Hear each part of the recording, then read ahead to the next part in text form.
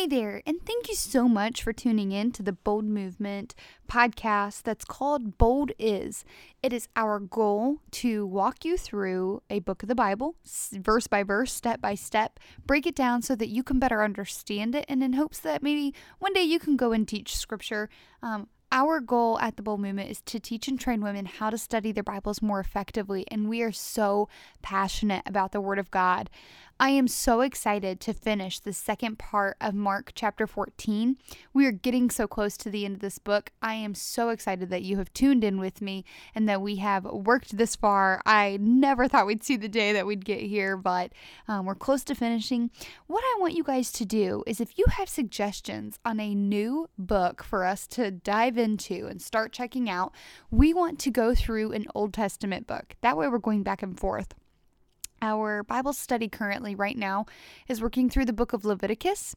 So I was thinking maybe we could do something more focused with a story or a narrative throughout it. So give us some feedback. Tell us what you want to learn in the Old Testament, and maybe we could just work through that together coming up in our next podcast.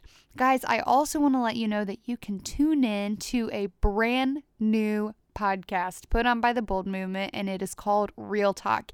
It's just going to be different women who are going to come in and out consistently. Catherine Cooley and I will be on there. She'll be interviewing folks. We'll have other members of the Bold Movement team, our board members, and everything on this podcast. And what we're doing is just having full-on, no fluff conversations about Christian life. We have this podcast, Bold Is, to focus on scripture. That one is to focus on application. So we're super excited about that. It'll be coming out really soon. Make sure you check back on the website for this. Guys, let's just go ahead and devour the rest of Mark chapter 14. You are listening to Bold Is, a ministry podcast training women how to handle the Word of God. Buckle up, sis. It's about to get real. Here's your host, Megan Rawlings. All right, awesome. So let's go ahead and do this. The way that we like to do it is read scripture and then break it down as we're reading it so you know exactly where we're at and how to follow along. If you want to read scripture with us, get your English Standard Version, also known as the ESV, because that is the version we're going to be using. Let's start Mark chapter 14, verse 32. And they went to a place called Gethsemane, and he said to his disciples, "Sit here while I pray." Now, just so you know, when they said, "and they," it's talking about Jesus and his disciples. Verse 33, and he took with him Peter and James and John, and began to be greatly distressed and troubled. And he said to them, "My soul is very sorrowful, even to death. Remain here and watch." And going a little farther, he fell on the ground and prayed that if it were possible, the hour might pass from him. And he said, "Abba, Father, all things are possible for you. Remove this cup from me, yet not what I will, but what you will." And he came and found them sleeping. And he said to Peter, "Simon, are you asleep? Could you not watch 1 hour? Watch and pray that you may enter into temptation. The spirit indeed is willing, but the flesh is weak." And again he went away and prayed, saying the same words. And again he came and found them sleeping, for their eyes were very heavy, and they did not know what to answer him. And he came the third time and said to them, "Are you still sleeping and taking your rest? It is enough. The hour has come. The Son of Man is betrayed into the hands of sinners. Rise, let us be going. See, my betrayer is at hand." Why is Jesus struggling with what he is about to face?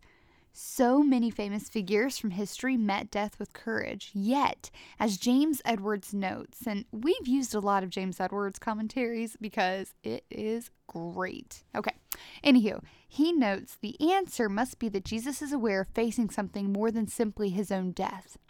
In chapter 10, verse 45, he spoke of the purpose of the Son of Man, which was to give his life as a ransom for many.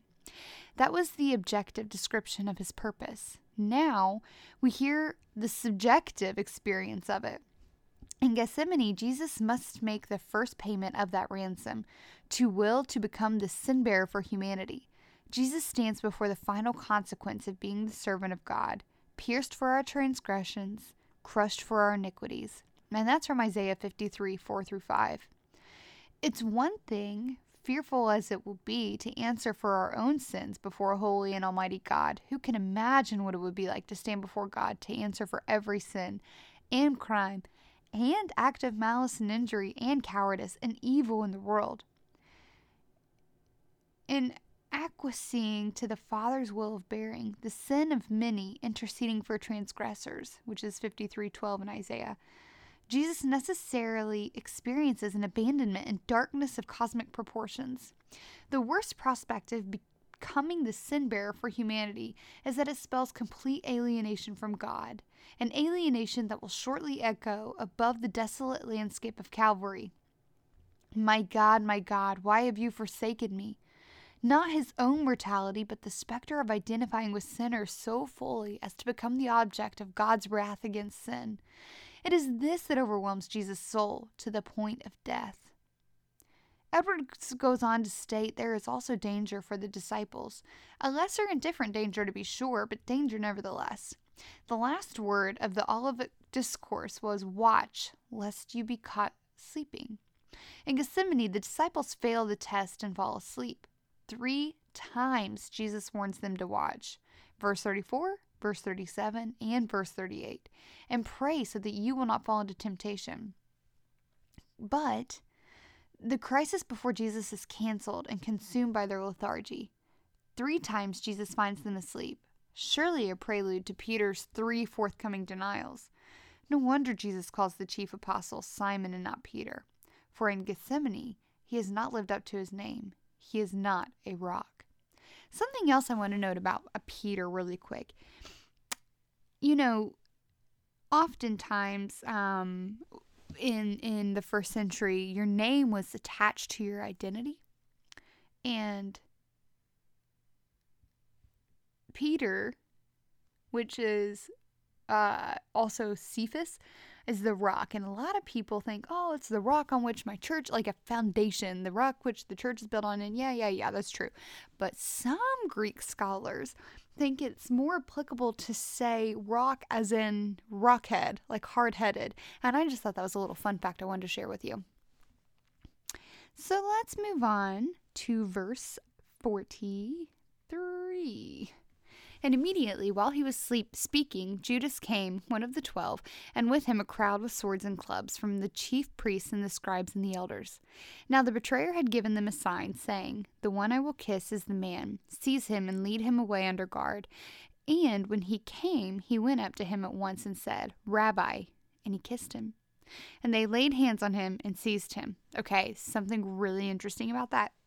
In the Levitical laws, when they're doing the sacrifices, there's a sacrifice where you lay your hands on the sacrifice, and it is an example of passing on your sins to that sacrifice.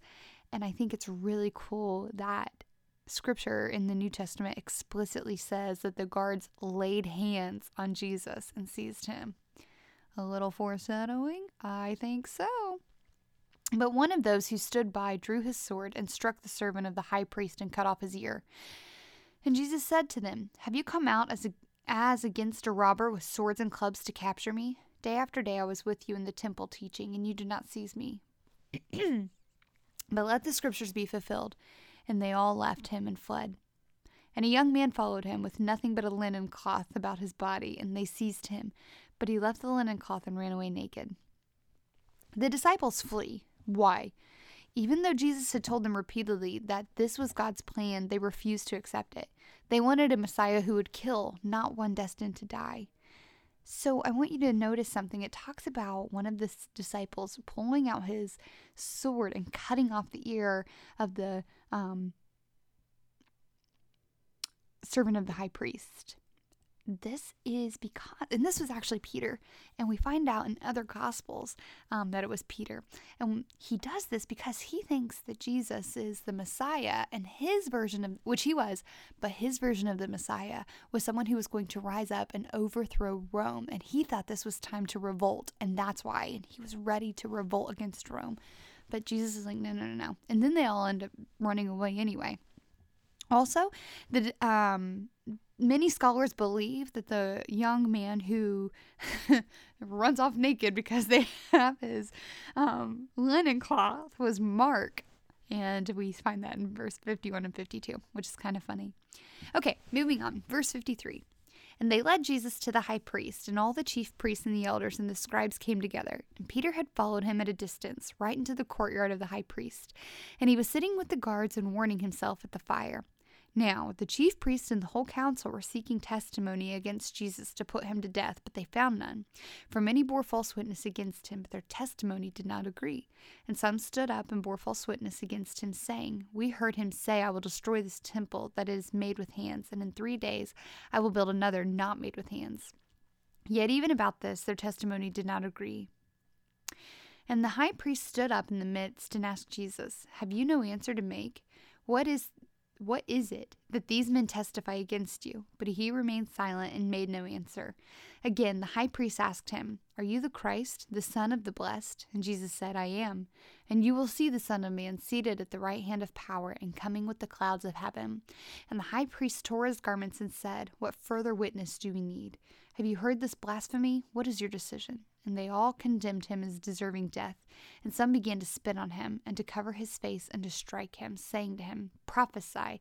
And the guards received him with blows. James Edward notes that Peter again fails. He boasted he would die for Jesus, but now he's not even willing to be close to him.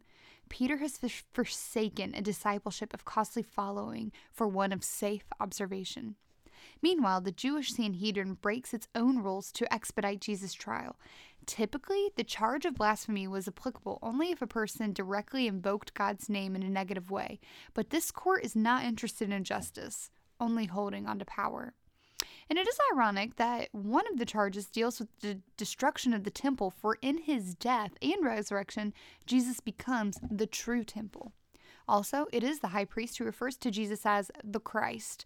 A Roman centurion will do so as well, and both are responsible for Jesus' death. Okay, let's keep going. Look at verse 66.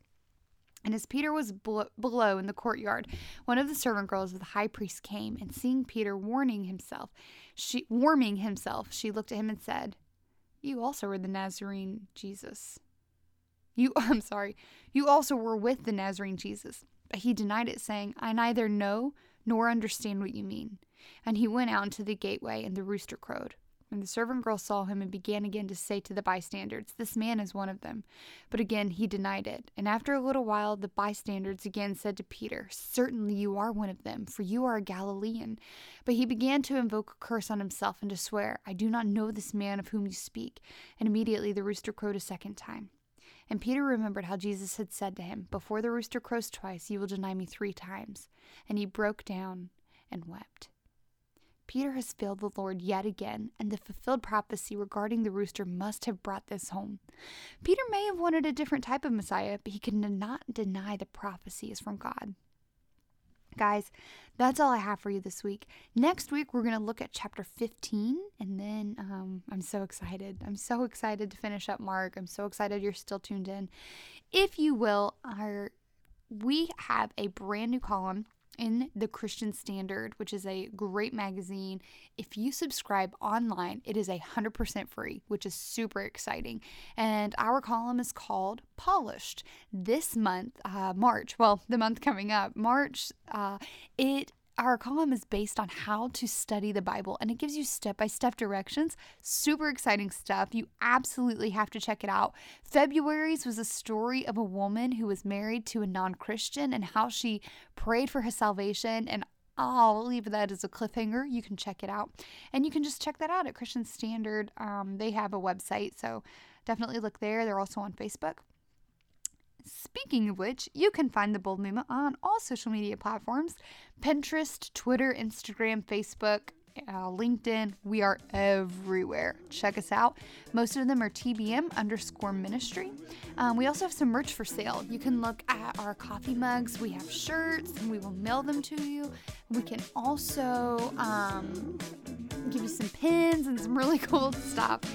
please subscribe to our podcast, rate and review it, give us 5 stars. And if you would like to, we have a Patreon, which is an opportunity for you to support us financially and monetarily.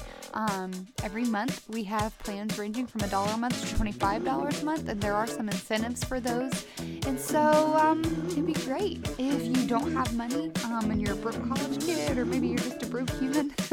Totally get it.